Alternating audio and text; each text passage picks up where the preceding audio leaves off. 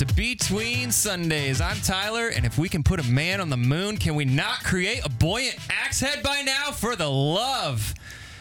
Tim Ayers is here to talk about last weekend's sermon and to play us some songs I've never heard of. We will also dig into this week's scripture homework, but before we get to any of that, let's welcome in our favorite co-hosts, fresh off casting transference spells in the Jordan River like a couple ancient warlocks, Marin and Barry. Good day, guys. Good day. Good day. And Tim, good day to you. Good day. Welcome back. Thank you. Guys, it's good to be here. Facebook Live Week 2. Week 2. Say hi to everybody. Hello. Hi, everybody. It was not a complete disaster last time. It was a hit. It was a complete disaster. Oh, Marin. Complete. It was. Why? Because we had to redo the first Well, I 10 messed minutes. up. Yeah, that's true. I forgot Part to of hit the record. charm of doing That it was a live. train wreck. Yeah, but it ended up being fine. Right? Sure. Oh. All right. Yeah. Yeah. If it's up to Marin, we'd never do it again. Well, we're doing it right now. Yep. So here we are. Guys, what's new? What's happening? Not much. I'm discombobulated Why? because I was just in Minneapolis Yeah. a second ago. We drove up there on Friday for my cousin's wedding, and we drove back yesterday. And it's just a long drive. That's Yeah. very long. So, Did you drive up there? yeah. The whole Rodriguez family? It was Dad, Mom, Olivia, and me driving up, and then it was just Mom, Olivia, and me on the way home. So We forgot Dad. you left him in That's Minnesota. right. I couldn't remember where your dad was, but he's He's that's off with right. he's with his got these friends, guys yeah. that he's been golfing with once a year, friends from a million years ago, Yeah. and they've been doing it for decades. So Yeah, yeah, he's that's a with good them. thing. Is It's Dave a really good thing. Is Dave a golfer? Not really. Well, what do I know? I have never played golf in my life. Tim. Really? I honestly thought that golf courses were made for cross-country meets. I must have been in Wow. my 20s before I knew that people did something on them other than run. Yeah. Well, so he's not a golfer. Did he bring clubs or Yeah, anything? he brought his Oh, own yeah. clubs. So he has his own clubs that he takes with him on airplanes. So he must be. Well, Wow. he didn't have clubs, and somebody found out he didn't and gave him like a really expensive set. So he's got, or if you Okay, call it, well, I don't that's even good. know what you call Yeah, it. set of clubs. Clubs, yeah. So it's all good. What is a road trip with Dave Rodriguez like? Like I imagine, all right, so when my family travels, it's like everybody before we leave and after we leave, or like right before we're about to leave to go somewhere, whether it's coming home or going, everybody's just high stress, like highest of strung moods. Everybody's yelling at each other to get in the car and why didn't you go to the bathroom before we left and that kind of stuff. Right. What is a Rodriguez road trip like? There were bits of that growing up, but now we're all really chill. Like, and we have, I will volunteer to drive now. It's something that I would never have done in high school. I'm like, yeah, I'll drive for the first 3 hours. Why not? That kind of thing. So right. It's a lot more pleasant. Plus, because their car just finally gave out on them, they had to get a new van that kind of helps my mom with her work. Oh, where yeah. She's like restoring furniture and stuff. So we were driving in a very nice new van that was very comfortable. So yeah, we're all fine. Great. Yeah, I've had a number of road trips with your dad, and they've all been really cool. I mean, it's time. I would say he's the brother that I never had. And when we get to be alone in the car, I can remember lots of times. One time we drove back from Petoskey, Michigan. That's like 9 hours. And Yeah. it was just all really good. Everything from just laughing at stuff to talking about serious things. I love having time with him. That's good. So you guys aren't just like listening to like worship music all the way up and stuff. Oh, of course. That's Yeah. well, we have to Bible on tape. Every hour we have to spend at least 20 minutes in prayer. Yeah.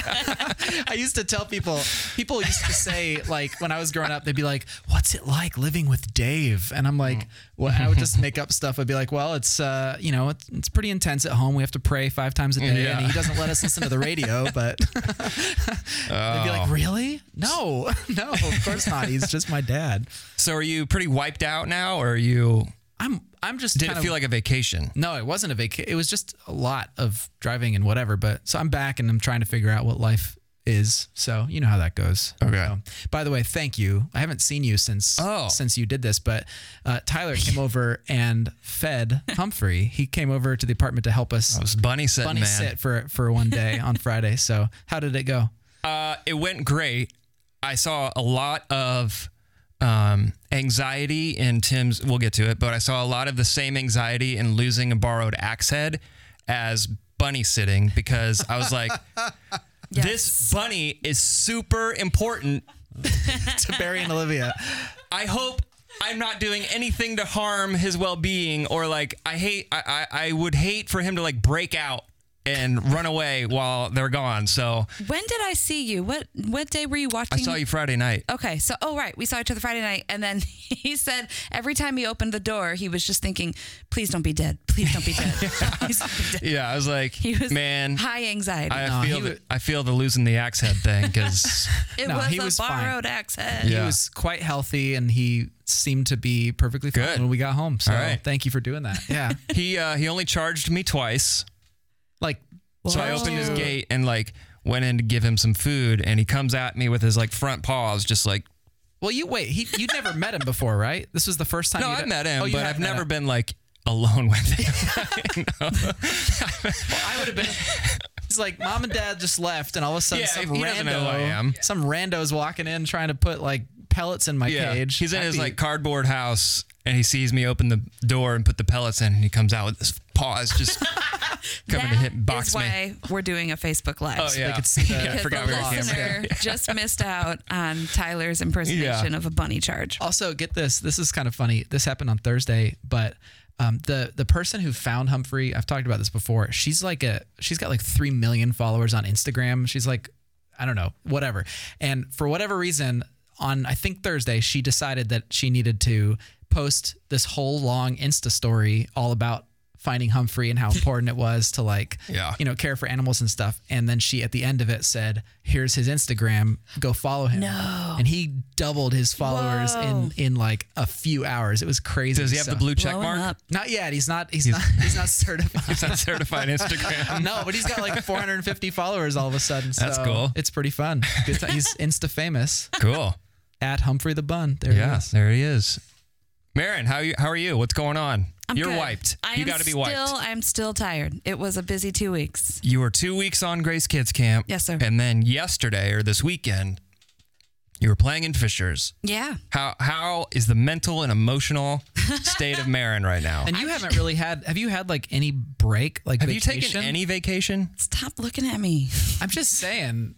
You've moved. You've been going up in Chicago again and again. Not time for a break. I told Barry when he walked in, you ever feel like you got too many tabs open in your mind and like you can't close the tabs of the mind? That's what's going on right now. I've got a million tabs open. You got to close some tabs, man. Phenomenal analogy. Control-Alt-Delete. No, it's Command W. That's how you close a tab. I just want to restart. Yeah. Force quit. What's going on outside of work? Outside of work. I had my last Ukraine missions trip meeting last night where it was fun. We called it a packing party. And this is my first everything. I don't know if every missions trip does packing parties or what. A lot of Grace trips do. Yeah. Totally new to me. Yeah. So we packed all the supplies, art supplies, gifts that we're bringing. They call it party so that packing feels fun. They call it party because packing is amazing. Once you get pizza and LaCroix involved, it is a party. Nobody knows party like LaCroix.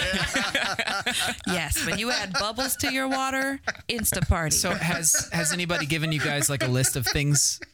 Do you know there's actually a shortage of CO2 right now? No. And that in Russia, they don't have enough beer for all the people there for the World Cup because there's not enough CO2 in the world. Because of LaCroix. I don't know, but I saw a big thing on the BBC about it, and like half the world is in like CO2, whatever you call it, and they can't get any soft drinks or anything with CO2 in it. So we should enjoy the fact that we're Americans and we live in a land. We get to party with LaCroix. I feel like a Y2K level panic of like stock up on LaCroix before it's too late.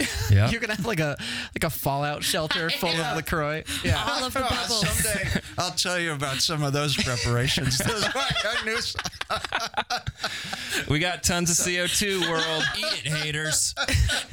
That's awesome. So here's what I want to know. Oh, dear. Has anyone given you a list of like things that you have to do or eat or try when you are in Ukraine? No. Has anyone talked about any of that? Like, are you looking forward to any of the cuisine or anything? I am along for the ride. I heard about cherries. We talked about how they there's got going to great be some cherries Oh, there. yeah. They Yeah. talked about some like Banya. Oh yeah. Oh man. Yeah. I don't really know what that's going to be Marion, like. Put simply, You're going to love it. It is the best experience you'll ever have in your life. Is that If so? you like is. being really hot and and you like beaten. people hitting you while hot, Okay. you're going to love it. Great. If you like also then jumping into I ice don't cold like water, that part. Yeah. That's the part I will not do. just you got to. Don't It's say so you worth I won't. it. won't. Try it won't once. do that. You got to do everything once. Try it once. That was my rule when I was Yeah. doing World Next Door. I said I'll try anything once Yeah. that didn't put my life in imminent danger.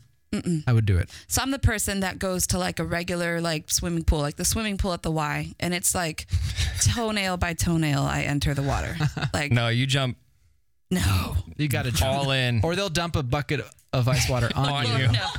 fresh out of the I am sauna. suddenly more afraid of this than I am of the flight. The first time I ever The went to flight. Yeah. The flight's the best. then you've got nothing. No one can get in touch with you. Yeah. It's just you and all the movies that you want to watch. Yeah. Airplane food. Really comfortable seat to sleep in. Okay. It's like every 20 minutes you eat Yeah. and you bring hot towels. Okay. Yeah. It'll be Anyway, great. You are flying first class, right? no. wait. Oh, for sure. In that case, You didn't raise that Definitely much not. support. No, no. But Tim was nice enough to bring me a suitcase, so now Okay. I can actually, for real, start packing. Wait, so is this your last pod for a while? I think next Monday is. You'll We're do doing one on more, the and then you're off 2 2nd. weeks. Yep. Yep. All right. that's I'm awesome. gone. I am jealous. Ukraine is literally one of my favorite places on earth. At least specifically in Zhytomyr with Mission to Ukraine. Yeah. They're the sweetest people I've ever met. You're going to love it. Oh yeah. Except she's staying in Reikarts. Where's that? I am, but we got a message this morning that there's something going on with the plumbing and that for the first 2 days of our trip, we won't be able to shower. So now I'm thinking of getting my hair braided. Reikarts is like the most luxurious hotel Zhytomyr has to offer. Cool. So you're getting ready to go, and a am. lot's on your mind. Yep. Are you playing any more between now and the time you leave in Naturally. services? Yes. You are? I'm at Oh, North Indy this Marion. weekend. North Indy. Represent. Burning the candle at both ends. Marion Gaffron. Wow. It's all good. You know, the greatest thing that happened, and I don't know, maybe I'll talk about this now and I won't talk about it later, but I think I got more out of this scripture passage we were supposed to study for our homework this week than I thought I would. And I'll talk about that later. Yeah. But so my son is in marching band, and that's like a whopping probably $700 worth of dues between now and September. And it was a concern. How are we going to, find room for that? What are we going to do to make extra money? Yeah. Blah, blah. So Yeah. between now and North Indy, I picked up a couple of shifts doing some sort of waitressing work, fundraising thing. It's like a school fundraiser thing. Yeah. But I'm working 8 a.m. to midnight Thursday, and then 8 a.m. to 3 Friday, and Man. 7 a.m. to We gotta have an 3:30 intervention. Saturday. But I am paying off all his dues and then some in 3 days worth I mean, of that's work. good. Wow. That is good. But are you That's going to take baller. like a week off when you get back from Ukraine? I will do something. You're No, you going won't. to. We're going to need make to. you. Okay. Yeah. Or your body will, you will have the jet lag disease. Yeah. That is, yeah. I made that. So I made that up. But when you're jet lagged, like you always jet-lag get disease. sick. Yeah. I'm on in Fishers the weekend I get home from Ukraine. No. So Aaron. tell me how to quickly bounce back. The best thing to do would be to get to Fishers at 6:50 a.m. That'll really help with the jet lag. Yeah. Oh man. Yes. Tim, you were busy this weekend. I was. What else is going on in the world of Tim Ayers? Any bike rides recently? Oh yeah, I had an unfortunate one yesterday. I went out with the cycling guys from Grace, the Conquest cycling? the Conquest guys, and it was a really great ride. Everything was really intense, and it was a good group. And I had 4 flats. What? Yeah, I hit. But I it hit only has 2 tires. Yeah, well, Wow. and it was really a great ride, and we were pushing it, and I just have to say they're great guys, and I was feeling it too. I felt like I was doing my part, and Yeah. we were riding really fast. And Andy Ish was there. I don't know if you guys know Andy Ish, but he's like a serious cyclist, and he was making it work. And yeah, I hit a chuck hole and it flattened both of my tires, and so everybody stopped, and we had to fix those. And then one of them, once we got the tube in and we're putting it on the bike, it blew up. Oh my goodness. So then that was a third one we had to do. And those take a long time because the tires are really tight and hard to get on it. And then, so we rode, I don't know, maybe 20 miles, and we were on the way back, and we hit some long stretches at 25 miles an hour. We were just cooking, and I was feeling right with them. And then one guy said, "Hey, Tim, I think your rear tire is going flat." And it was dead flat, and we tried to put air in it. And so I told them to go on, and my wife had to come pick me up. Yeah, it was awful. That's a bummer. And we went straight to the bike shop where they fixed everything. I think it was just a mixture of old tubes and my rear tire was just a little thin, and it made it possible to crimp. I don't know. It's just stupid. I felt terribly because the ride would have been so good. If we'd have gone from start to finish with the paces we were pulling, I would have felt like this old man has finally arrived. How's that? You know? But no, and they're great guys. Yeah. So, Old tubes are the worst. Yeah. well, right now, there is a Masonic Lodge in Deming, Indiana with 3 blown up tubes under the front bush because I wasn't going to carry them in the back of my kit. That was going to be my question. What happens when you blow tires out on the road? Do you carry spares with you? I do. You carry, well, I say you, but I carry. And I would just sell my bike. Everybody would sell your bike. has had this happen. You carry a little kit in the, bike shirts have 3 pouches in the back. And in one, I carry a flip phone that I paid $8 for that I only use. And I used it yesterday. I haven't charged it in 3 years. And it worked fine. Whoa. It's still fully charged. That's how often it has to be a Nokia. And then there's a little pouch that I carry that's got these tools that you use to get your tire off, and then a CO2 cartridge with a thing that shoots the CO2 out, and then a tube. And so, like most of the time when it happens, if you're by yourself, you can change it. But I've never had both tires go out on the same hole in the road. And unfortunately, the guys all had tubes and they had CO2 cartridges. But by the time we got to the 4th one, there were no more tubes and there were no more CO2 cartridges. So I was just stuck on the side of the road. So, yeah, I felt badly. But I mean, there's not much you can do about that, I guess. No, it wasn't like I was doing anything. It's just unfortunate. Yeah, it was unfortunate. And then to make it even worse, and I think Abby already heard this earlier, but we went to the Carmel Market on Saturday morning and bought sausages that are called Fire in the Hole. Oh, no. That doesn't even sound good. So I preached, and then I rode my bike and had 4 flat tires and had a sausage called Fire in the Hole for dinner. Let me just tell you, the last one was the biggest mistake. This is really hard, you guys. Let's just say. Were they that spicy? Oh yeah, I'm a go to the Thai restaurant and have it Thai hot guy. Yeah. Oh. The guy that made them said, "You cannot handle them without gloves." Whoa! He said, "We wear masks and gloves when we make them, and I wouldn't put anything else in the same." We cooked them on a grill, and my wife had some kind of lamb sausage. And she said, "Here, taste this." And I took a bite of it, and it was like, "Wow, that's so hot." And she said, "Oh, it probably came off of your sausage." Well, that scared me. But then when I got the real deal, I honestly have never had anything like that happen to me. It's an it's both at the same time an out of body and in the body experience. That's all I can say. Do you so you obviously love spicy food. Yeah, I do. What about that experience is fun for you? Nothing. You attain a higher level of reality. There was no... Start to see dimensional time. I don't mind the spicy food. I don't mind your head being wet with sweat and all that stuff. This was not the same thing. This had almost a metallic quotient to it. I was eating it going... the first bite, I sat there for a second and waited. And then when it came, I said, I still have like 8 inches of sausage to go. I was like, this is killing me. Oh, no. I have never been, and this is really stupid, but I didn't want to be awake all night. Like I wasn't going to be from the sausage. Right. But I didn't want to drink any caffeinated beverage. Sure. And I didn't want to drink anything that might Milk. And I was thinking milk. I knew milk would be the good thing, but I'd already had milk after the ride because I drink chocolate milk after the ride. And so I had this bottle of lemonade that was one of those 2-liter bottles, and it was like half full. And 3 bites in, the bottle was empty, and I'm thinking, I'm going to be sick from the lemonade, too. So it's like, it was all bad.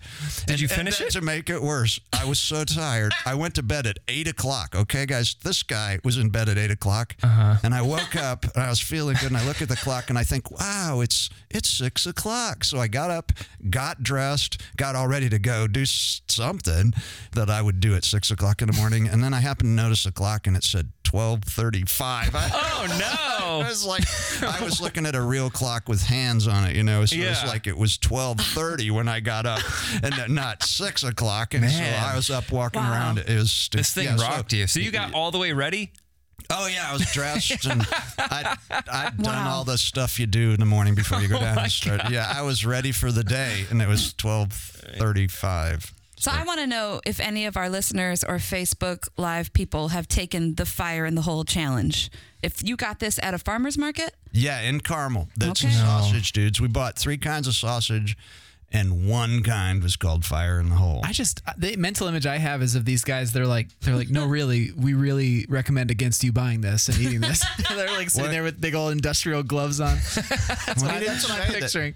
He didn't say anything about recommending. No, he was happy to take my $10 bill. Yeah. That's all I got to say. It's $2.50 a piece. I guess that's cheap misery. Yeah. We're the only species on Earth that intentionally eats foods that hurt us. Sure. Because of course we are. Well, I was thinking I'd put the other 3 out for the raccoons that come up, but I thought, I don't hate them that much. Yeah. That might hurt them. Yeah, I can remember when people used to say, well, if you've got raccoons, you need to put Tabasco sauce or cayenne pepper on the round. And I don't know. I don't want to hurt them, but this is like way worse than any of that stuff. I've never had. Oh, man. Fire in the Hole. Man, that sounds wild. So in that same vein, let's talk about the sermon. Speaking of wild. This past weekend, Tim, you talked about, you got really nitty gritty with the sermon about a story that I've never heard of about a floating axe head. And it's in 2 Kings. And you really fit right in with the model of BYOB. You talked about the different worlds of the text. And you went heavily into detail, which I found fascinating. I was riveted the whole time. But you also talked about, you focused quite a bit at the end on the world in front of the text with this. And so for anyone who may have missed it, can you kind of talk about maybe what you wanted people to take away from this past weekend? Well, primarily I wanted them to take away the fact that anytime you read the history books, that you have to remember that God is the main character and that he is somehow telling us about himself. That the whole of the Bible, I believe, is God's self-revelation, and it's really true in the history stories, the narratives of the history books, and that he may not be mentioned, but we can always back up, and if we keep going high enough, it's probably going to be something fairly simple, and yet it's going to be profoundly helpful to us to know that that's true about God. And this story, and I did something on a whim that I told people what my thoughts were about those 5 questions at the end. And I had, I don't know how many people, maybe 20, come up to me and say, thank you for telling us what you were thinking, because we were trying to make it too deep and I could never come to any kind of conclusion about it. And when you said, just don't be so hard on yourself, to that one, what does God want me to do? Not be, that just opened it up for me that I can look at it far less in a complicated way. Yeah. And so I thought that would be helpful, because I really believe that that's why we have the stories. The questions are helpful to get us to that place, but I think you can, if you don't try to go too far theological or anything like that, you're going to get something that's very basic and useful. Which I think, I do this all the time. I'm like, surely it doesn't mean that. It has to mean something way more like deep. And I agree. My dad actually said the same thing right after the service.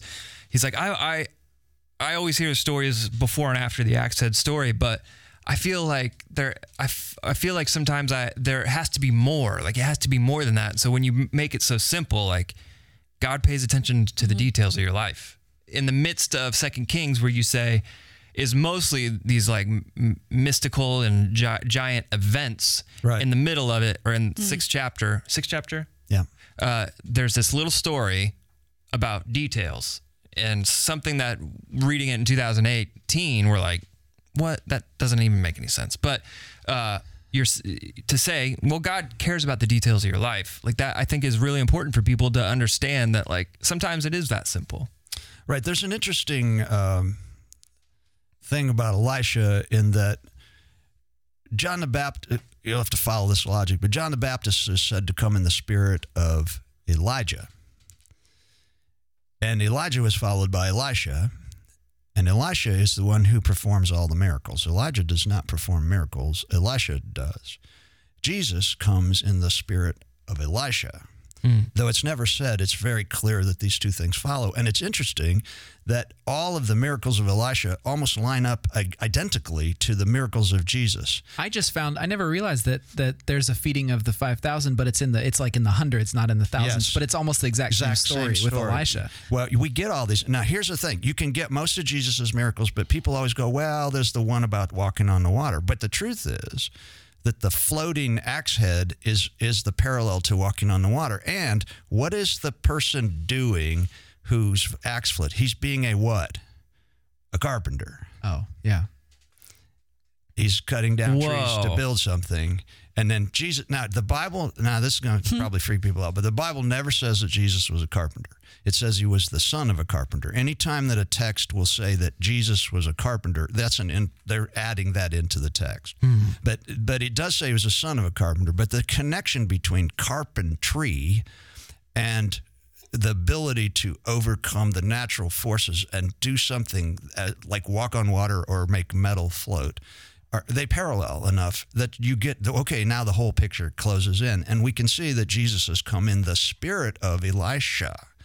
Just as it's like, and I don't know why people haven't written, but maybe they have written books on it, Barry. I don't know. But I think it's like really an important thing for us to remember that we should not be surprised by anything that Jesus does, because Elisha asked for a double portion of the power of the Spirit from what Elijah had.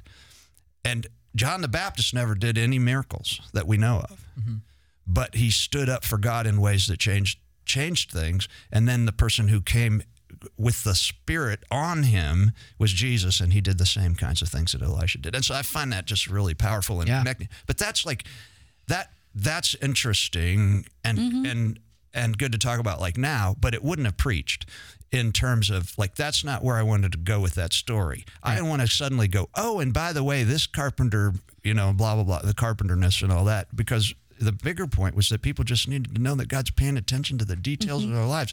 I had people who were just like in tears afterwards, and that was exactly what I needed to hear. Yeah.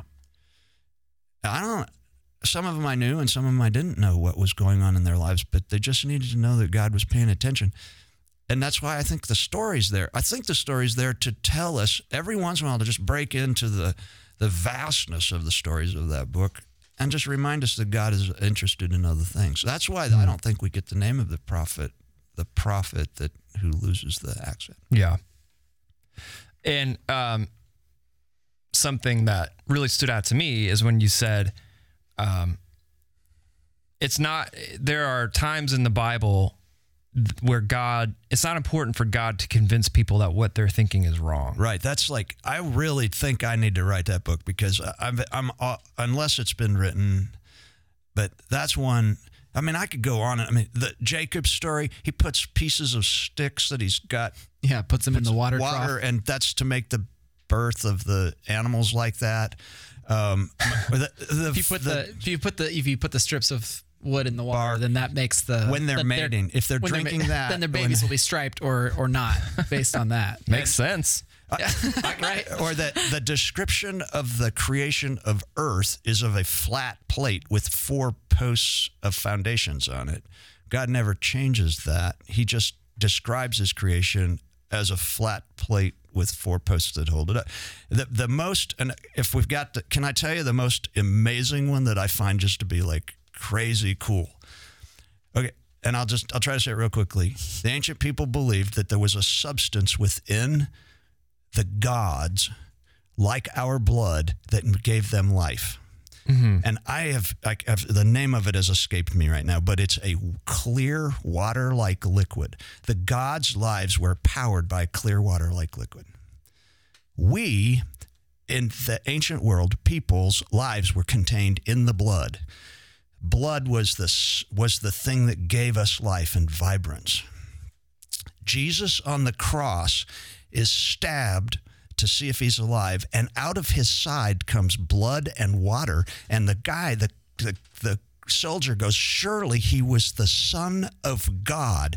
And so what it is like, they're saying the reason he thought that was because he saw the flood of water that he was thinking would be the stuff that gave God's life. How the gods would bleed. And how a man would bleed at the same time. So this is a way to tell ancient people that Jesus is both God and man at the same time. Now we're always talking about the way the body's put together and where you'd stab. But the truth is, in the ancient world, that statement was exactly the statement that everybody needed to hear. Jesus was fully man and fully God because he had both fluids in his body. Now, that's like way cool. Yeah. It doesn't preach, but it's but it's true. And that's that's a place where there's no addendum on the side. Now, of course, there's no addendum there to correct the people's thing. Of course, there are no gods, and of course, there is no fluid which flows through the body of gods. But this was, it's nothing like that. And Jesus, I think, if he'd just come, most of the time when he's healing people, he's correcting their notions of theology.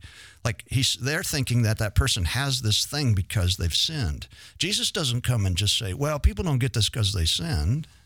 He heals them, and then everybody thinks that they're being. I mean, it's just this constant thing where he doesn't change their sense of the. I hate to use the word existential nature of the universe, but that's what he never changes. He could have fixed half the stuff that was wrong in the world by saying, "Hey, guys, wash your hands." Yeah, right. If you wash your hands, half the diseases that you've got going on right now, we'll take care of those. He never tells them that, though he had to know that as God in some manner. And so I just find that stuff fascinating. Yeah. And you pulled out some of the resources that you've used. Yeah. You've probably quintupled book sales of chronological charts of the Old Testament. John Walton's probably somewhere, if he's still alive, being like, what is happening? He's at Wheaton. Okay. My son is the swim coach at Wheaton, and I'm just hoping he's one of those guys who gets in the pool, and swims back and forth so that I can get an appointment. Like my son can know him because he's the swim coach. Then he'll go, hey, Dr. Walton, my dad thinks you're cool. Do you think he could have lunch with you or something? Because I'm just scared to death of him. Yeah. So you'd get starstruck by John Walton. I would, yeah. Yeah, that's awesome. I was starstruck. There's a guy named Kevin Van Hooser who was named one of the 4 top theologians in the world, and I had him as my advisor when I was at Trinity. And I didn't know who he was when he was my advisor. And all I knew is that he had 2 junior high daughters who'd been going to the cathedral school in Edinburgh, Scotland, all their lives. And now suddenly we're in a public school in Chicago in a junior high. And he was not knowing what to do. And so I figured that out right away and started talking to him. So I never got a chance to be in awe of the fact that I was telling Kevin Van Hooser how to raise his junior hires. But that's neither here nor there. We should email him and let him know that you were slinging his books this weekend. Well, maybe you come make an appearance or something. I don't know. I've heard he's a really nice guy. All right. Yeah. Cool. So what I didn't know, what you guys may have known, the reason that this all clicked for me this past weekend was because you pointed out iron technology was new or coming of age or whatever. Yeah, it's and so the idea of losing something that was made of iron, especially if it's borrowed, was a big deal. Right. Yeah. And because it was expensive. Right. Yeah. It's super expensive and it's not yours. Yeah. And I joked earlier about the parallel with Humphrey, but I do feel like I take way better care of other people's stuff when I know it's in my care than I do my own stuff, because losing someone's most valuable something sounds terrible. Like sounds so humiliating. And so it all clicked because of the little detail, like, oh, iron was super valuable at this point. Like, well, and my bigger point on that was just that now I've read a lot of other stuff about it, but enough to tell you exactly what was going on was in the book that I said I got it out of. I just put the quote from the book up so that anybody can see. If I just look at that, honestly, I named the Ivy Press Biblical Background book, the one book, which is actually a glorified version of the notes that are in the study Bible that we're recommending to everybody. Yeah. It's the same guy, John Walton. man. And his notes they're just a little bit less complex, I suppose you would say, in the study Bible at times. But you could have gotten that from the study Bible just as well. It was in there. And you don't have to have a library full of commentaries to get that information. Yeah, and that's what should be, I hope, is encouraging for people, is to realize that, okay, no, you're not expected to just know all this stuff. It's out there to get. But what I love is that once you do know it, now you know iron is expensive. So now anytime you see something that has to do with metal or iron, you at least have that little bit in your mind. And that's what happens. The more you study, the more you read, like these little things start to build and you start to get a more fully orbed. And that's the reason people think Tim is a genius when it comes to this stuff, is because he spent years and years and years and years building up these layers of knowledge about the world. For me, it fills in the picture. I feel like I've read that story and I've heard that story from the time I was a child, and it was a black and white story.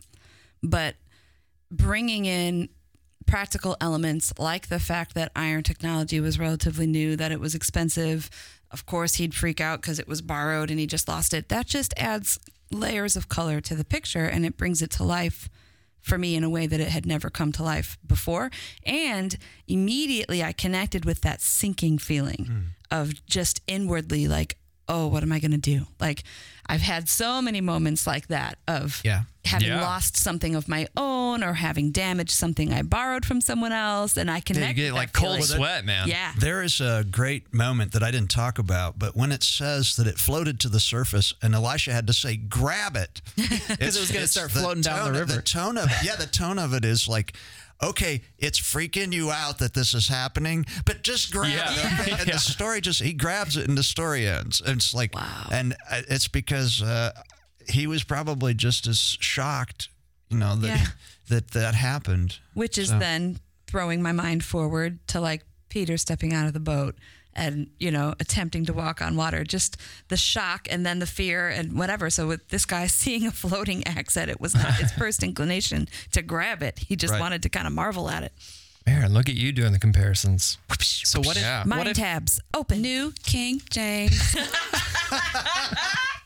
So what if, this is what I'm thinking, what if after this story, the transference stayed so much so that when he started trying to chop down the next tree, it just shattered because it was like wood at that point? That'd be a sad thing. The axe head, it just became wood. The guy's like, so I didn't just lose it, I broke it. The guy's like... Well, actually with transference, it's that it doesn't lose any of its native qualities, but that it gains that like of another quality of something else. So it's still metal, it's still heavy, but it floats now. Right. Well, it floated for the time being. Right. Yeah. Cool. Do you guys know why it was hard to make iron? No. One of the main reasons is because they had to develop technologies that could get forges hot enough to be able to process the metals at higher degrees. So that was like bellows and things were hard, and inventing coal and things like, or not coal, but like charcoal and things like that. That was hard. That all took time to figure out. So who do you think he borrowed the axe from? That's one question I have. And do you think he went back to the guy and said, "You're never going to believe what happened"? I absolutely believe he went back because we have the story. That's all I can say. We have the story, and so it must have been part of the what we call the narrative that people carried around about the prophet Elisha, because we don't know exactly when it was written down, but it was after the fact, long after the fact, and it fit into the stories that people would want to keep, and so it had to be out there. And I doubt that Elisha went around saying, "You'll never believe what I did." Yeah, seriously. Because he wasn't that kind of guy. Well, I love it. And we've only got like, what do we have, like a couple more weeks left in this series, or we got a lot more. We got a lot more. I think it's way more. That's what I mean. Way more weeks. 7 weeks. Yeah. So many more weeks. Yeah. We're just getting started. Oh yeah. I'm excited about next week. I'm doing the prophets, and Cool. I really, really enjoy the prophets. Yeah. So hopefully that'll come across. All right. And Barry, you're still doing the Facebook Live every Tuesday mornings. still doing how's it. that been going? Good. I think the last couple of weeks, a lot of people have been like getting ready for Grace Kids Camp, and so I have had people, quite a few people say they love that we're doing it. They love being like having a reason to tune in and have their Bibles open even for just 20 minutes. And I've had surprisingly a good number of kids that are interested to see whatever Humphrey's going to eat at the end. So, Yeah, of course. yeah. Oh, speaking of kids, Yeah. can we kids are listening to this program. Well, I know. We are a family-friendly production, Maren. Yes, we are. We've covered spicy sausages, bodily fluids. That's already. Kids are listening. Bodily fluids. Yeah, we were talking about blood and water. Oh, yeah, that's right. Of Yeah. the gods. Yeah, but no, I think I met our youngest pod friend. Her name is Aria, so I have to say hi to her. Aria. Cool. Hi, Aria. Thanks Yep. for listening. Oh, yeah. And our guests next week will be kids. Who are they? Or is that a surprise? We're doing prophecy, right? Yeah. Okay, so Cindy Parkman's prayer team Oh, cool. is made up of children. Yeah. This is And going to be awesome. We are inviting a couple members of her prayer team to come and speak to us about their prayer life. And they are super into prophecy, and they speak with authority into Cindy's life. And That's awesome. they're going to be I can't here. wait. There's two kids coming, so that'll be great. So parents, if you're crazy listening awesome. to this next week, perfect opportunity to hear some kids. Cool. Get your kids around the radio and listen as a family. Gather around the cell Yeah. phone, family. All right, so this week's homework was 2 Kings chapter 4, verses 1 through 7, which, by the way, I didn't know it was that until like 20 minutes ago. I thought it was something completely else. Did you study for the wrong thing? Yeah. Oh, right. You know why? Because we had a different passage originally, but then we switched it up. The early version you got was wrong. Or Yeah, was I read not. about Nahum. Yeah, Naaman. Naaman. Yeah, being well, I cleansed had of leprosy. initially chosen that one, but we've decided it was probably too long of a passage. Okay. Yeah, 'Cause I was getting a lot of feedback from the first week or two that the passages were Are too you long. pointing at me? Maren is the one. No, other people were saying it too. So I went through and I redid the homework passages to make them shorter and a little bit more easily digestible. And Yeah. This was a good example. And it's actually a good passage because it's similar in some ways, similar to the one that we just talked about. Yeah, I have some questions as we get into this about the similarities. Okay, so does someone have your Bible open and we can just read it? Yeah, I can do it. Can you do it? Yeah. So, all right, here we go. 2 Kings 4, 1 through 7. One day, the widow of a member of the group of prophets came to Elisha and cried out, "My husband who served you is dead, and you know how he feared the Lord. But now a creditor has come, threatening to take my 2 sons as slaves." "Well, what can I do to help you?" Elisha asked. "Tell me, what do you have in the house?" "Nothing at all, except a flask of olive oil," she replied. And Elisha said, "Okay, borrow as many empty jars as you can from your friends and neighbors. Then go into your house with your sons and shut the door behind you. Pour olive oil from your flask into the jars, setting each one aside when it is filled." So she did as she was told. Her sons kept bringing jars to her, and she filled one after another. Soon every container was full to the brim. "Bring me another jar," she said to one of her sons. "There aren't any more," he told her. And then the olive oil stopped flowing. When she told the man of God what had happened, he said to her, "Now sell the olive oil and pay your debts, and you and your sons can live on what's left over." Okay. World to the text. This is right after the story Tim talked about this past weekend, so it's still the same context. Right before, but yes. It's right before. Oh, right before. Yeah, Right. yep. So it's still the same context. Like Israel's broken up into 2 different kingdoms. All the kings are kind of dopes. They're ruining everything, right? Yeah. Let's talk a little bit more about the world behind. That's a great this way text. to put it. Yeah, that's. All the kings are I told you I just dopes, learned this was like and they're 10 minutes ago. ruining everything. Yeah, yeah. So God is trying to save Israel through prophets, right? So this is a widow from a group of prophets. Right. Same group of prophets that went down to cut the logs?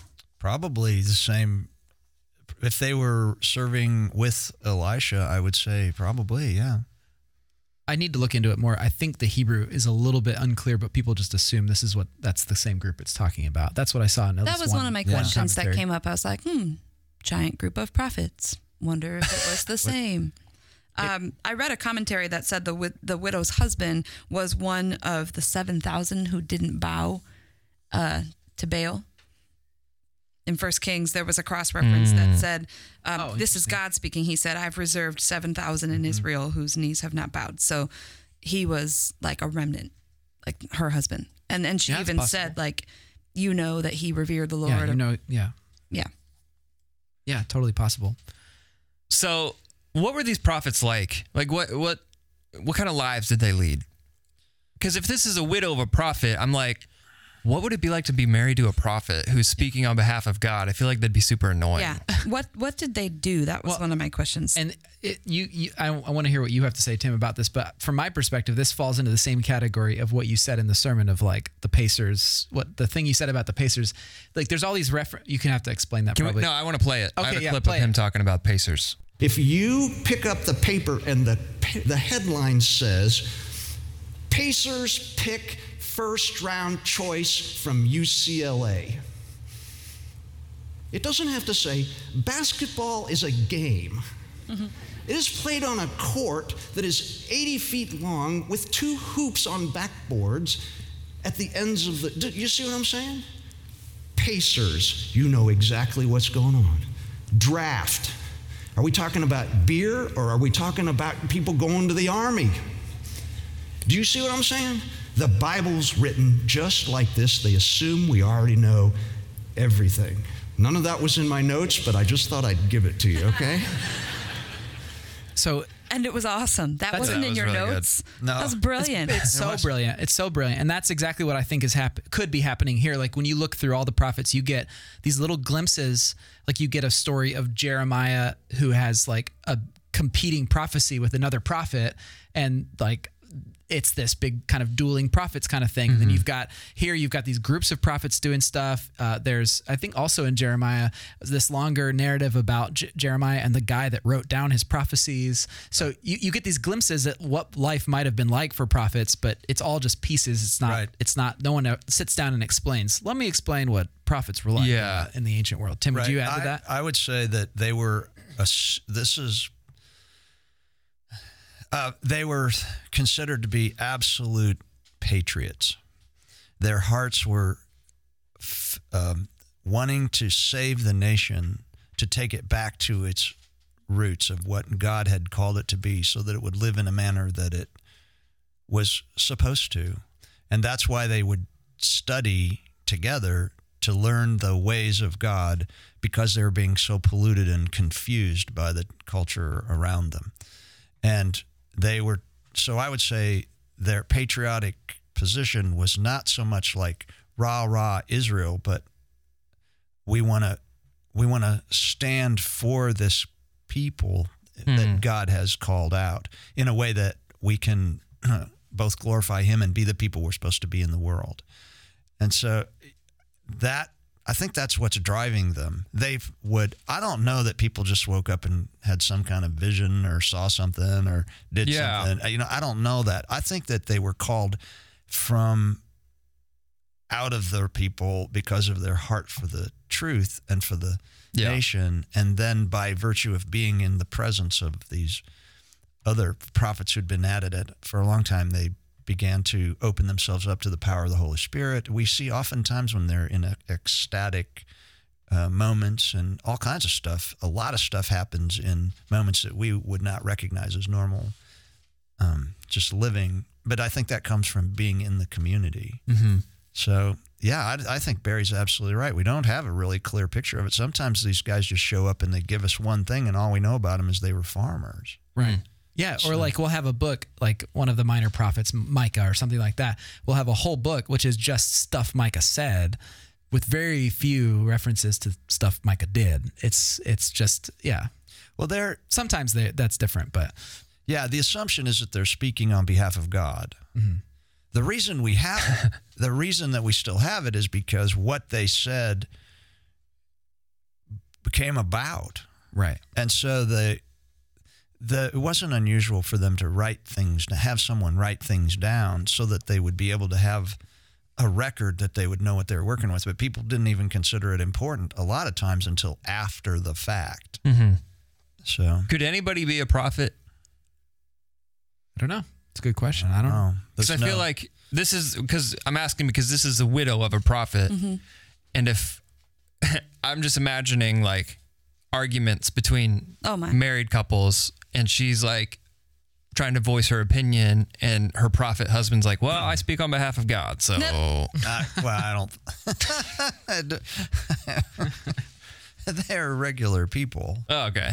It's like, honey, when are you gonna take care of our taxes? Hey, prophet. Yeah, I'm a prophet. Well, and one of the things that this text tells us is that they were regular people. He obviously had borrowed money from somebody else. He had borrowed heavily. Yeah. Right. Yeah. Super in debt, right? Yeah. This told me that prophets were allowed to marry. This told me that prophets, lived lives like most of us where they're, borrowing from somebody. And also maybe the prophecy wasn't super lucrative. Well, and in Sunday's sermon that they had a trade, let's go chop down some wood, build a bigger place because this place is too small. All right. So what else behind the text do we need to know regarding this piece of scripture? Behind the text, it's useful to know a little bit about what it meant to be a widow in the ancient world. And we've touched on that in the pod in the past, but maybe Tim, give us a overview of being a widow. It wasn't great. No, it wasn't great. In fact, the whole marriage system had a dowry system so that if you became a widow, you would have something to take care of yourself. Clearly, there was nothing like that for her. Also, Jews are not supposed. I don't know that his deal had been with somebody who wasn't a Jew, but Jews are not supposed to sell other Jews into slavery. And so this person who's coming after them is actually breaking the law by wanting to taking the children and sell them into slavery. That was going to be my question. Like, if you're not paying your debts, you get to take people's kids? Absolutely. People sold their children frequently to pay off the debts. Absolutely, yeah. Yeah, that is not an unusual thing. Wow. So, yeah. But widows were on the edges of everything because they had no one to take care of them. Women did not have careers. Very unusual for women to do anything other than to be cloistered in the family, to stay in the home. And they could, and so they, if not left with anything from their father, they could be in really big trouble. Yeah. And you see God's heart for widows in those situations all throughout Scripture, from like the law. The Old Testament law talks a lot about how to care for widows, and you even see it in the New Testament. The church, there's all these discussions about who's going to take care of, feeding all the widows and distributing things for them. So it's like this is a theme that you see throughout Scripture. Yeah. In the Iron Age time, it's really hard too to tell the difference between a woman whose husband has died and a woman whose husband has just gotten rid of her, because it was legal. Well, it's even legal up into Jesus' time, but it was legal to let a wife go simply for not having a child in the first 7 years of marriage. And by the time, I know this is long before Jesus, but by the time you get to Jesus, they had really worked the laws so that a man could get rid of his wife for just about anything. And those women fell into the same category as a widow. Yeah. The other thing is, if she was a widow and her sons were going to be taken away and sold, that's even worse, because the people who are supposed to take care of mom when dad dies is the sons. Right. And if they're gone, she's in real trouble. Go ahead. Let's get another world behind the text thing. Olive oil. Olive oil. Super important, super useful. It was everything from food to you'd put it on your skin to give you good glowing skin, and your hair. It was used in ritual stuff. It was absolutely, just all over the place. Did they have pyramid schemes where people would sell little tiny bottles of it? Yeah, they're like they do today with the original essential oil. Yeah. Whoa. Probably. Oh, you just made a lot of people mad. Oh, whatever. And I've got lavender going in my kitchen right now. You do? Right now. Have you put that like in between your toes and fallen asleep really I'm not doing fast? all that. I just don't want my house to smell like my dog. Your dog smells like lavender? No. Oh, I get it. That's to compensate There for you the go. dog smells. Yeah. What about world of the text? What do we need to know? Widows. Again, that would be a world behind and world of. You can see a lot if you actually, and olive oil. If you look at those two things and search for other places in the text that you see those themes, often they coincide.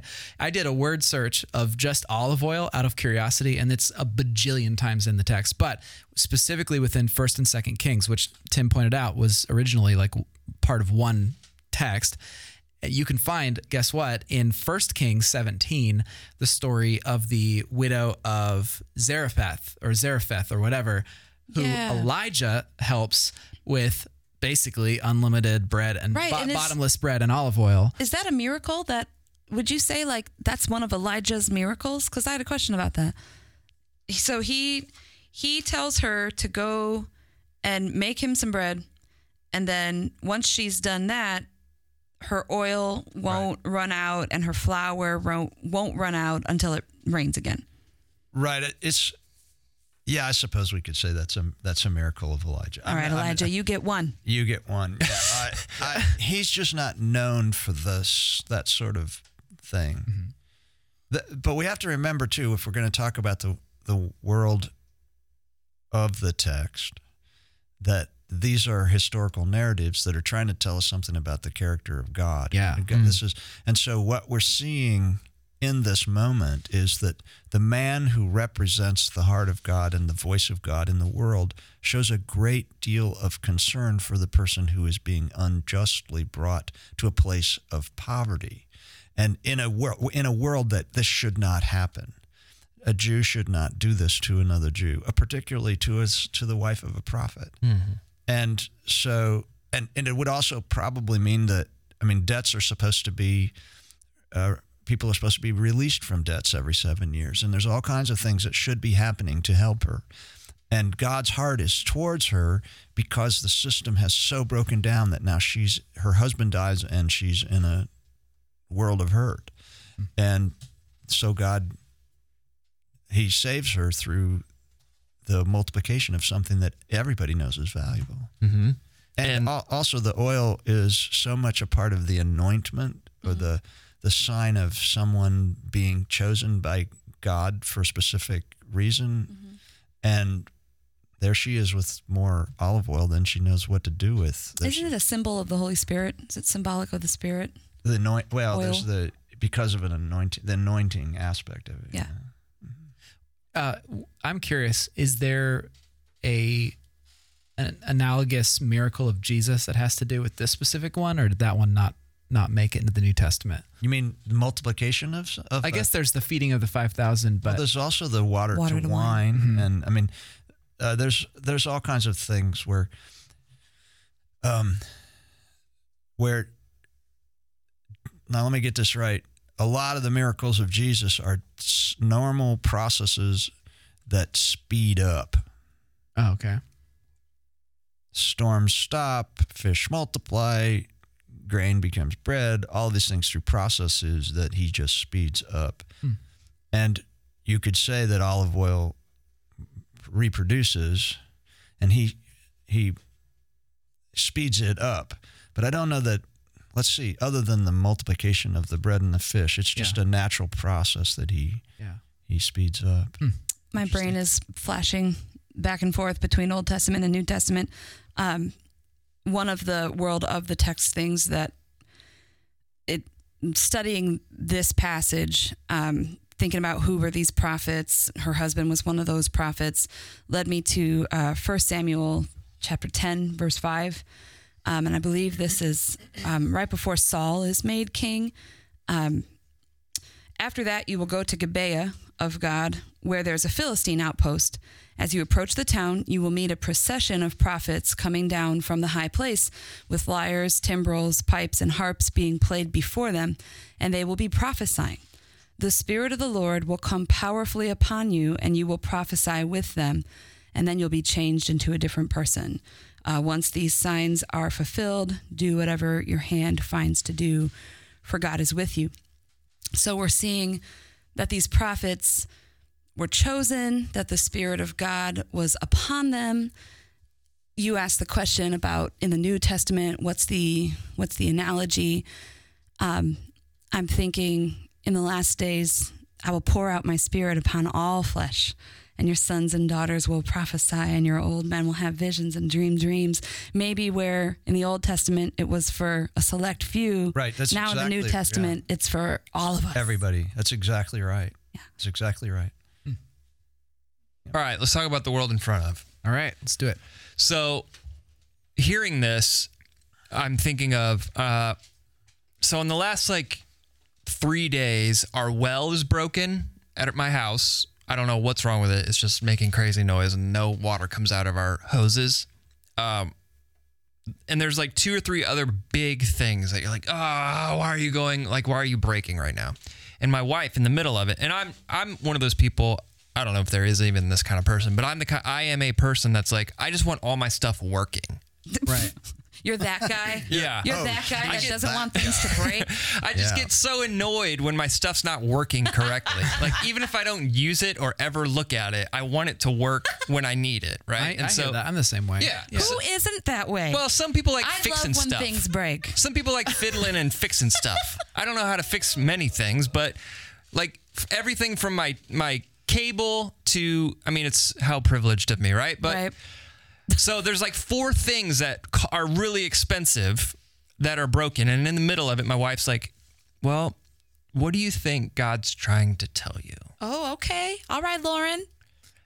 And I'm reading this and I'm like, we have our own, at the beginning of the year, I was like, our goal for the year is to get out of debt. Mm. And so I'm thinking of ourselves and I'm like, this is showing me that God shows up for people.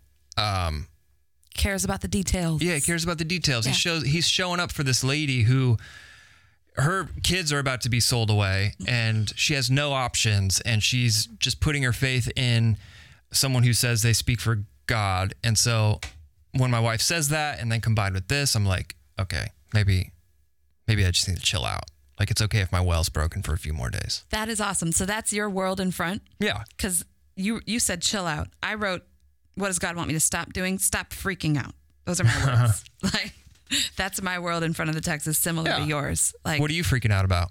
Well, it was oh man, my son's in marching band. This is a lot of money. What are we going to do? Just things like that. Or we had a similar storm of life where full well the house got flooded out. The rental, it was a borrowed house and it was flooded and it was very stressful.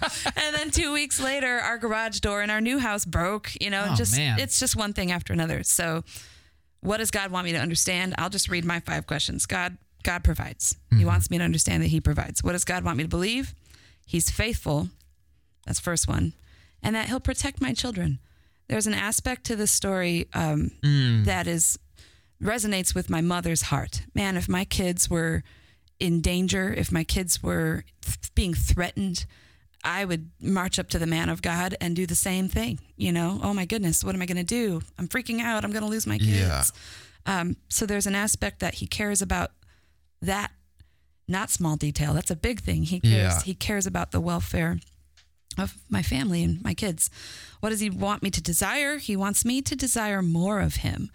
I love in the story where Elisha says, okay, go ask for some jars, but don't just ask for a few. Mm-hmm. I'm sure she would have been happy with just enough to pay down her debt. Yeah. But he is saying, don't just ask for a few because you're going to get that and then some. You're going to be able to live off of what you have left over from what he's given you to pay your debt. Saying ask for all the jars. All of them and then some. Yeah. What does he want me to stop doing? Stop freaking out. Mm-hmm. That's number one. He wants me to obey because she did do that. Went and got all those jars. And then this was a big one for me. He wants my children to see the miracle. So the sons were handing her the jars. And they were very much part of the process of witnessing God's provision. And I've talked about that on this pod before, all the times in my upbringing where my parents were down to their last dime and, you know, somehow magically a check would come in the mail or, you know, just a well-meaning, loving family friend. I remember one time, I've never told this on the pod, but when we were real little kids, and I forgot this story. My brother reminded me of this story a couple months ago. My parents were down on their luck, having some hard times, and Craig Boyer bought us all Christmas presents. Oh. And I totally forgot. Like, my brother reminded me of that. Yeah, just crazy. So people like that in our lives, that was before Craig ever left Chicago and came here, but the way that God provided for us, and that was something that my brother, who only recently really came back to desiring a relationship with God, that was something 30 some odd years later that still stuck out in my brother's mind of God's providence. So letting my kids be a part of the process to both witness the need and see how God supplies the need and letting them be agents in that. Jaden, you better figure out how to fix garage doors. That boy is getting a job, I promise. You'll see the miracle, Jaden. Hey, what does he want me to do? He wants me to trust. He wants me to ask him. She could have tried to figure things out on her own, but she went and she asked the man of God. And she brought her kids along with her. So that was probably the most revelatory thing for me. It's just, man, God does provide. He wants me to desire more and not just stop short or sell myself short of what I think he can do, what I think he's capable of. And he wants to reveal himself to my kids while he provides for me. Yeah. I'll build off of, for myself, what you said about the fact that don't just get a few. That's what the NIV says, and the NLT says, borrow as many empty jars as you can. And so she goes around, she asks all of her neighbors, gets these jars. And then the little detail in verse 6 is when they run out of jars, then the oil stopped flowing.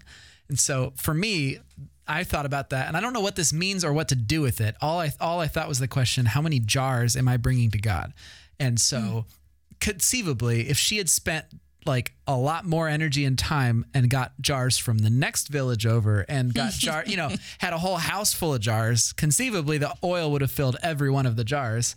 So like you said, not just a few, not just enough to meet the basic need, but to allow God's abundance to flow into my life. The question is, how many jars am I bringing to God? Now, I don't know what that refers to yet. Right. So I have to think about that and chew on it. But that was the question that immediately popped out to me.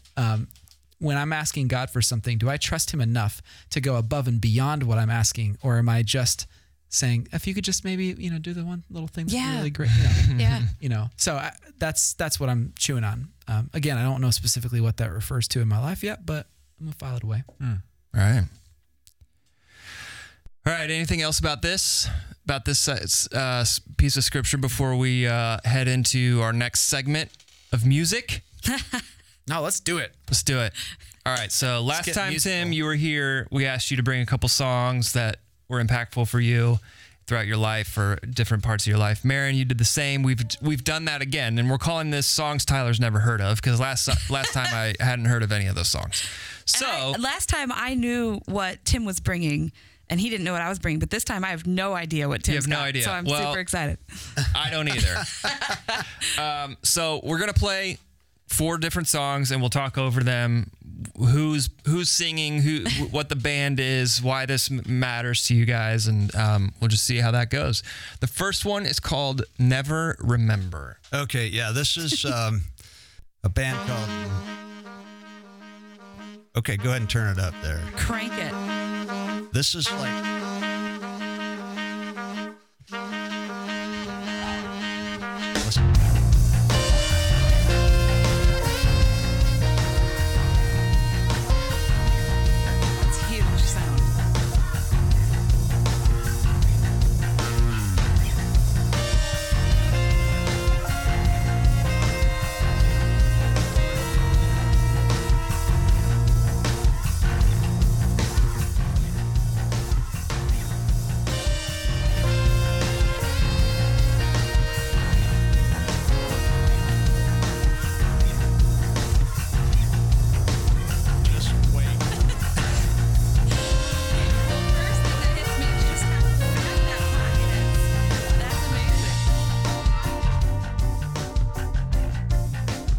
band is this? Kneebody. Oh, them. Dude, I've never heard of them in my life. It's okay. What I like about them is they're the grandchildren of Soft Machine. And Soft Machine just rolled over me when I was 16. It's like, it's like just raw, real instruments just playing and so big. And it's like such a groove. Yeah. And everybody can really play, but they just sit back in it. And and it's always a good sign when Tim emails you and he's like, I have CDs for you because none of these songs are going to be found on the internet. That's amazing. They're just that whole song just keeps going. And now listen to this horn. Listen to this horn player.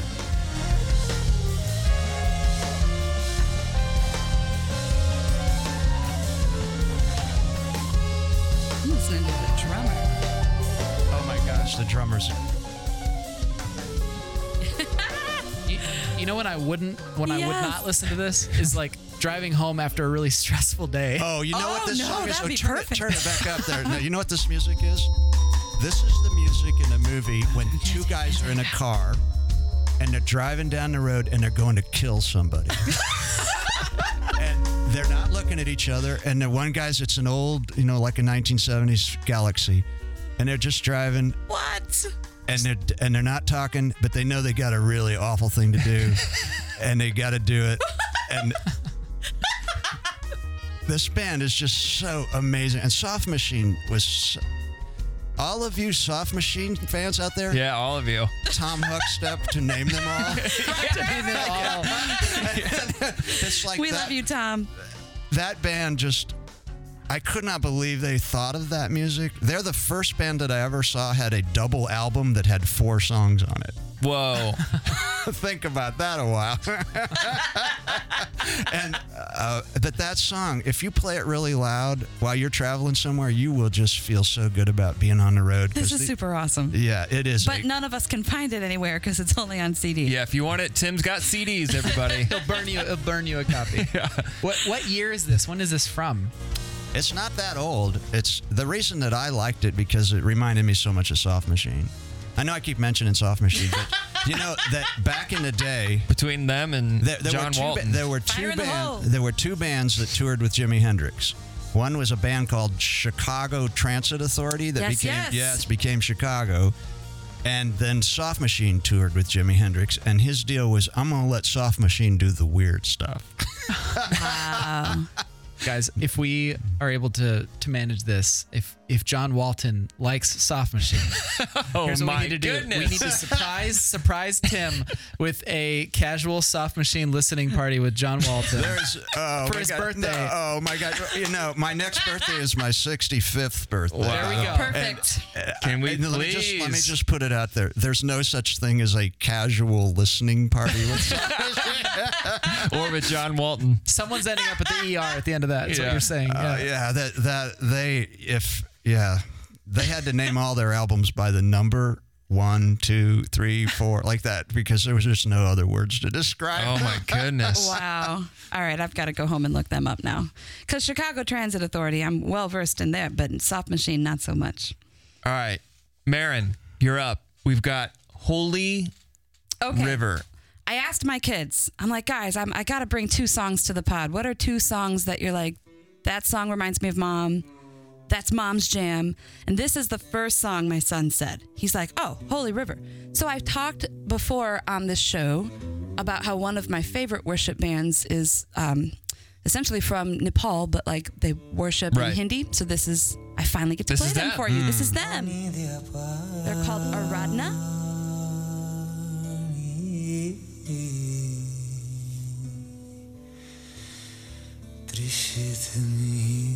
And I've looked up translations because obviously we don't know what he's saying, but he's saying, water, give me water, I'm thirsty.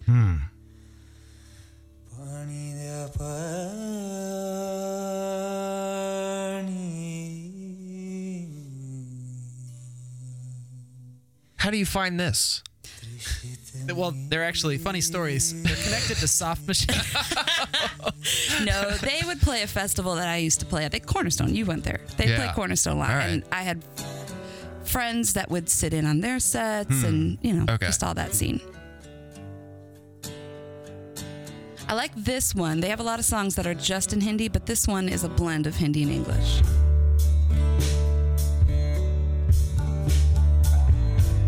That's cool. Way cool. So melodic.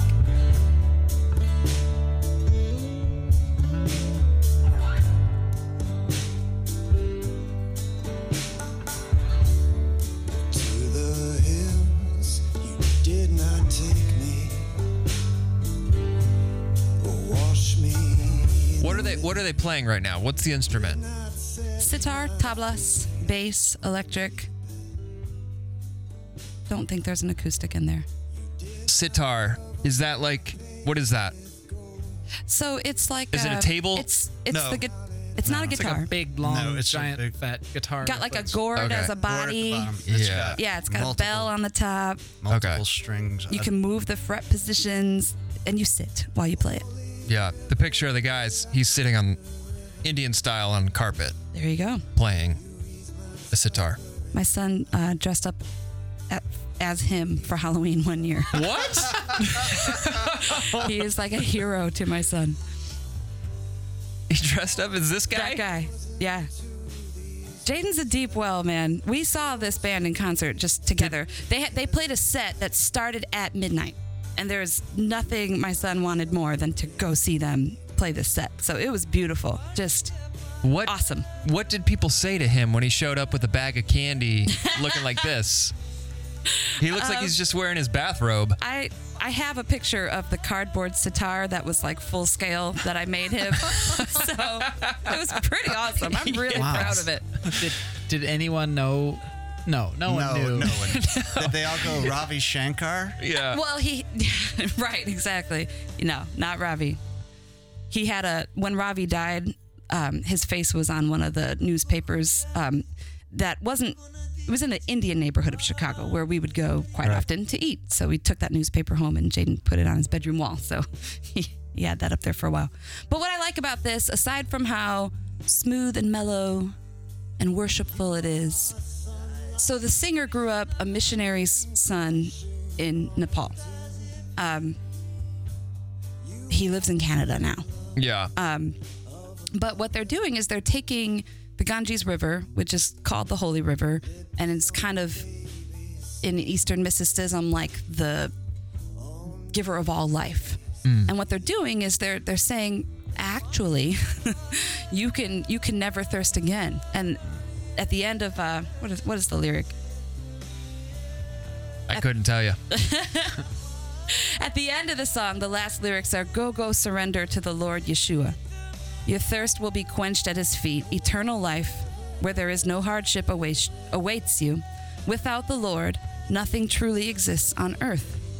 So they're taking this holy river concept of the Ganges and they're saying, actually, without the Lord, nothing truly exists on earth. It's amazing to use verbiage and language. Yeah. I'm into it. That's cool. What do you think, Barry? I like it. I really like it. I love the contextualization of the gospel into that place and that culture. Cool. Let's do another one from Tim. Okay. This is called Watch Out. And it's one take. It's a band live in the studio, one take. All right. That's rad. It's got to be loud, guys. It's got to be really loud because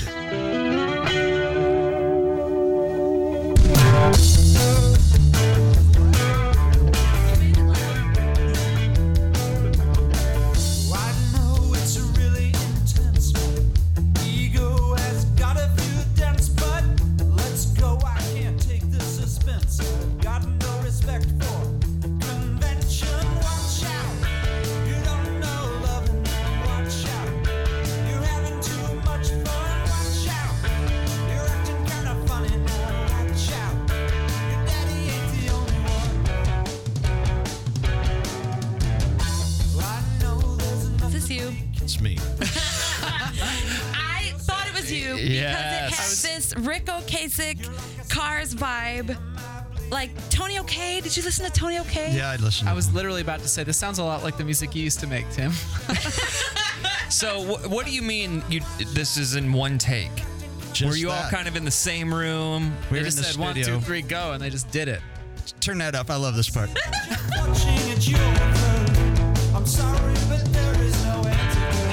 I thought you were asking, so I took another look, 'cause I want to get closer. Hey. Oh yeah. You gotta let that ring out.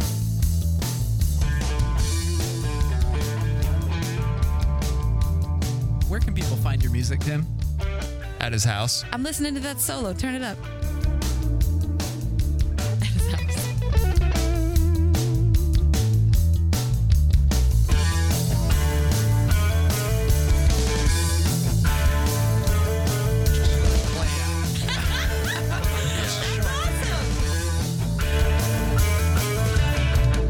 Ain't got no slow-mo replay. Ain't got no on no skate. Gotta get it. Got to get it. Gotta get hot. 'Cause every day's payday. Watch out. You don't know love now. Watch out. You're having too much fun. Watch out. You're acting kinda funny now. Watch out. Your daddy ain't the only one.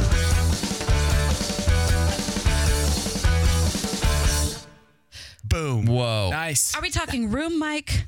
We're talking, okay, I'll tell you exactly what it was. It was drummer in the big room of the studio, mic'd everywhere, 4 guitars, 4 tube amps in 4 separate isolation booths. Wow. The bass player, and I was not in the room with any of them. The bass player in the control room playing his bass straight into the board, and me with a vocal mic. Wow. And we finished it. It was like bang. And the producer goes, I think we got it. I think that's a take. For real? Wow. That, yeah. And it's like like some, That never happens. That some is- people run a 4-minute mile. Wow. Other people go to the moon. I recorded Watch Out in one take. Yes. That's the unicorn of the music world. Yeah, That that- You guys all never looked at each other like, happens. well, we've got the No. booth scheduled till 7, so. Well, Let's write another. Well, the guy that produced it, Alan Johnson, is just a genius, and he worked with it. I mean, there are places in it that I can hear where he would take, because each amp had different. Well, actually, it was just a Fender Jaguar plugged straight in. One amp had a tube screamer on it, but otherwise it was just the amps as loud as we could get them. Just turn them up until, and that's why occasionally in here you'll hear them feedback, and it was just like. But I love that feedback. Oh yeah, I would think that he did that on purpose. That was so well, he artful. left it in those spaces because it was making all that wonderful noise. Yeah. And it's very 90s. I know that it's very 90s, very posies to have your guitar feedback. But I just, it's like one of those things like, I live with that song knowing that I experienced, and Mark Sheeman and Matt Troyer were the other 2 players, and they're killer players, and they just, that's that soulful drummer, and we had no click track, no nothing. That's we awesome. just go, let's just run the tune. Yeah. It was like, let's get this all organized and That's let's just awesome. run the tune, and we ran it. And Alan, I'll never forget him going, I think we've got it. I think that's a take. That's so cool. That's cool. Saturday, I get home. I don't know where we got home from dinner, and it's Milo's bedtime, and we pull up, and there's a kid across the street or next door. He's next door. He's sitting in his yard with an electric guitar. He's got his legs crossed, and his amp is plugged into his front yard light post. And so he's just sitting there playing electric guitar in his front yard, your neighbor. cranked, my neighbor. Yeah. And I remember thinking, it's never Tim Ayers that's sitting in his front yard playing like an Irish jig or anything. It's always the kid who's had 30 minutes of like guitar lessons. Yeah. Because he was like plucking along and just like Yeah. plodding and hitting the wrong notes. Did you see what your wife posted today? No. That kid, the song that He's he was doing it playing again? today. Well, now he's playing the final countdown, so he's really coming Oh, along. he's advanced. Yeah.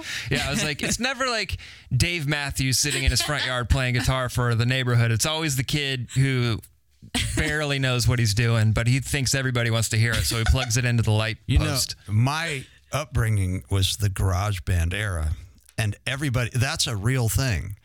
You go outside in the evening and you'd hear this music through the neighborhood, and so you go, oh, so and so's band is practicing in the garage. Yes. It was a really normal thing to hear people's bands doing that. Were you not in a garage band? I was in a garage band.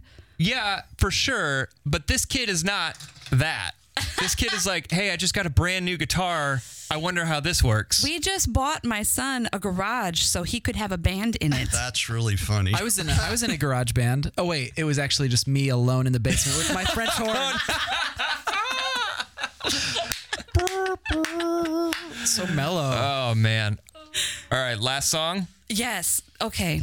Dear listener, this is a gift. If you have not yet listened to Josh Girls, or if you're one of those people who comes up to me all the time talking about how K-Love is not your jam, good news, dear friends. There are Christians making music all over the place in every style imaginable. Is this Tim in a garage band? Absolutely. Yeah, but you guys look like you know what you're doing. The kid next door, not so much. All right, Maren, tell us about this guy. He's from Indiana. He is from Indiana. Yep. Indianapolis. I think, yeah. I don't know. Bloomington, perhaps? Calloused eyes open, sun beats on my back as I gaze upon the unseen wind. Yeah. And they are wandering, whispering wisdom that's eternal, from the heart to the mind, to the hand, to the journal. Now the kernel of the seed to the cleft of their rock, and it's watered by the winds, having power to unlock and stop the clock of chronological logic with its homogenized systems that the dead can't dodge it, because they're deaf to the voice of an almighty one. Spirit illumin the dark like a fire, revealing the ways that will. What about this do you love? All of the things. So, with his catalog of music, the song before it and the song after it don't sound exactly like it. Mm-hmm. And I love that because I was given a lot of rules in my recording days. They would tell me, when someone buys a Sheryl Crow album, they want to know what they're going to get. Yeah. And so they want it to sound like... And he doesn't abide by any of those rules. If he wants to have a more hip-hop edge to one song and a more bluegrass edge to another song and then a straight folk vibe to another song, he does it all. And he does it all with excellence. And as a lyricist, he'll just boggle your mind. Yeah. There's a couple of lyrics from this tune. Does he have an accent? What is he doing He here? is just uniquely himself, man. I'm telling you. Oh, turn this part up. He kind of sounds like Jed. Stare across the field to grain. This is how the prophets train. Catch that line? This is how the prophets train. Yeah. He says, because we're wayward sons, all our jokes betray our foolish hearts and our selfish ways. But if we would turn to the Father's grace, we would never be the same. This is an unseen land of a devastated soul that's prepared in contemplative silence for the mighty working hand of an unseen Lord to come restore this land from its violence. I said, walk another mile. Stare across the fields of grain. This is how the prophets train. They don't sing that on K-Love. Yeah. No offense. No, that's cool. I dig it. Mm-hmm. Guys, that was fun. That's always fun. Listeners, if you're still with us, thank you for sticking with us this long. That's always fun for me to sit here because both times I'm like, yeah, that's really good music. I should listen to more than what I do. I don't think I listen to music anymore. I'm thinking it's just like podcasts only or like NPR or something. Right. So You're that guy. Yeah. You're the guy that wakes up and goes to, what is it? CNN News something. no. NPR. I do. Yeah, I do NPR BBC. or BBC. BBC. Okay. yeah. But Yeah, the I'm on my news. The point is, yes. I'm not listening to Josh Garrels, but I should. It's good. It is very good. All right. Well, where are we going next, Barry? What's next? Prophets. Prophets. This is how the prophets train. Yeah. All right. We're doing prophets, and hopefully everybody will catch my passion for them. Okay. Well, listeners, thank you for staying with us this week. As always, we've got resources at every campus through the BYOB series. If you're interested in digging a little deeper, we've got Bibles and the New Testament and Old Testament for everyone stationed at each campus, so that if you're interested in learning more about the worlds of the text, you can go check that out at any campus. Barry's on Facebook Live every Tuesday at 7:30 for about 20 minutes to usher us through the scripture for the week. And so between now and then, Marin, would you please send us out? I would gladly. Do justly, love mercy, and walk humbly with your God. And we will see you on the other side of Sunday.